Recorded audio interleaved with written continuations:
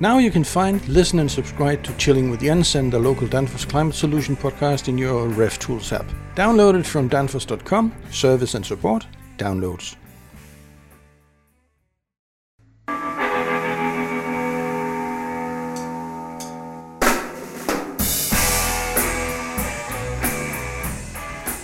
Hi, I'm Jens Andersen and I work for Danfoss Cooling. Thank you for listening in on this podcast, which is the 9th in a series on evaporative refrigeration.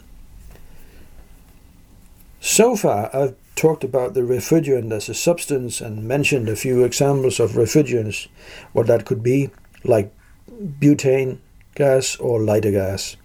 But let's take a closer look at these different types of refrigerants, starting with what it is we require from this ideal refrigerant. The very idea of the refrigerant is, of course, that it evaporates and condenses easily while transporting energy in the form of heat from the evaporator to the condenser. It should also be safe to handle, that is, it should be non-toxic and it should be non-flammable. And it should not be aggressive towards tubings and containers. And of course it should be cheap and all the other nice things. So that would be the ideal refrigerant. As for function, the boiling point should be below the cooling temperature that you want to obtain. So freezers would probably need a different refrigerant than an air conditioning system. In short, there is no one refrigerant fits all. In fact, there are often quite a few compromises that we need to make when selecting the refrigerant to our specific need. Also, the handling, the hazard that the refrigerant poses needs to be addressed.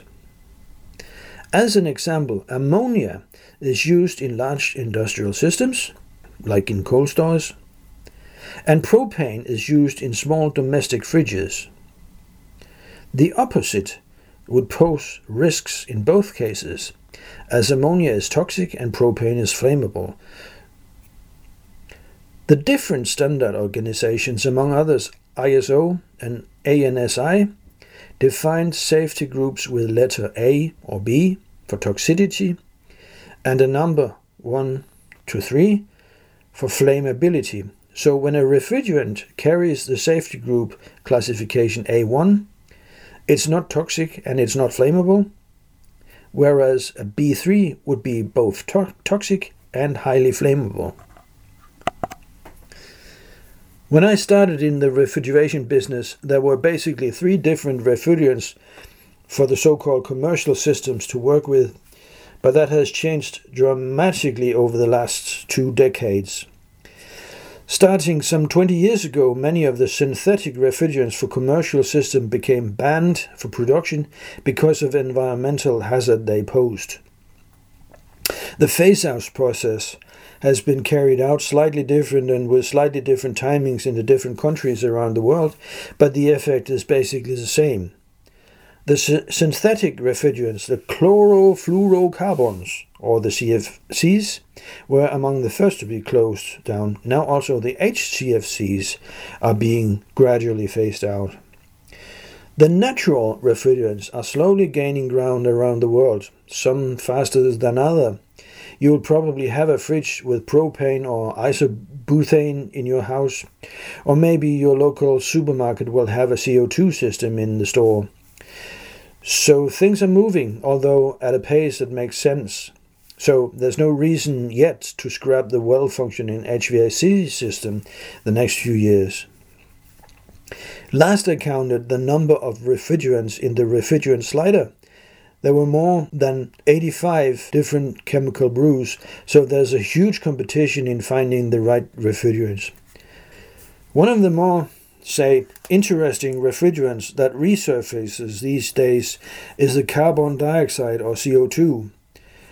Danfoss is expecting the use of CO2 as refrigerant to grow the next couple of decades, along with other natural refrigerants like propane, ethane, methane, and other hydrocarbons. But let's just put a few more words on the use of CO2.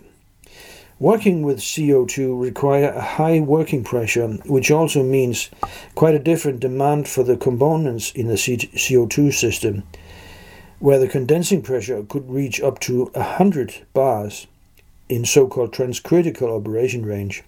So the entire system layout will be quite different than a conventional commercial refrigeration system. There is a constant development and research going on, so we should expect a lot of news about these refrigerants in the coming years. But let's get back to the conventional commercial system.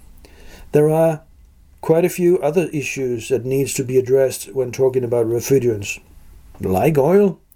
The oil for lubricating the system, which is basically the compressor, it needs to match the refrigerant. You will need to follow the recommendations of the refrigerant manufacturer to find the correct type of oil. If you retrofit a system, that is, if you change to a different type of refrigerant in a system, an existing system, it is important that the new refrigerant have identical thermodynamic properties, the same dew and bubble line characteristics as the old one. And you should still check if all the components will work with the new refrigerant, especially the compressor and the expansion valve.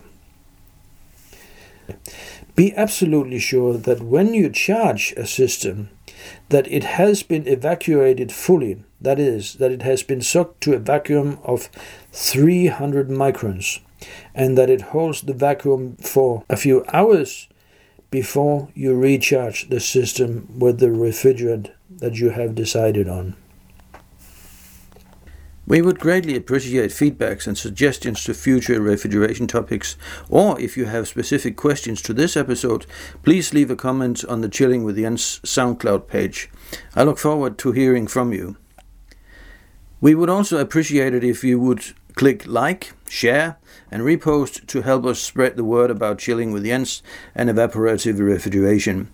Thank you so much. We'll be seeing you soon at the next episode. Until then, stay cool.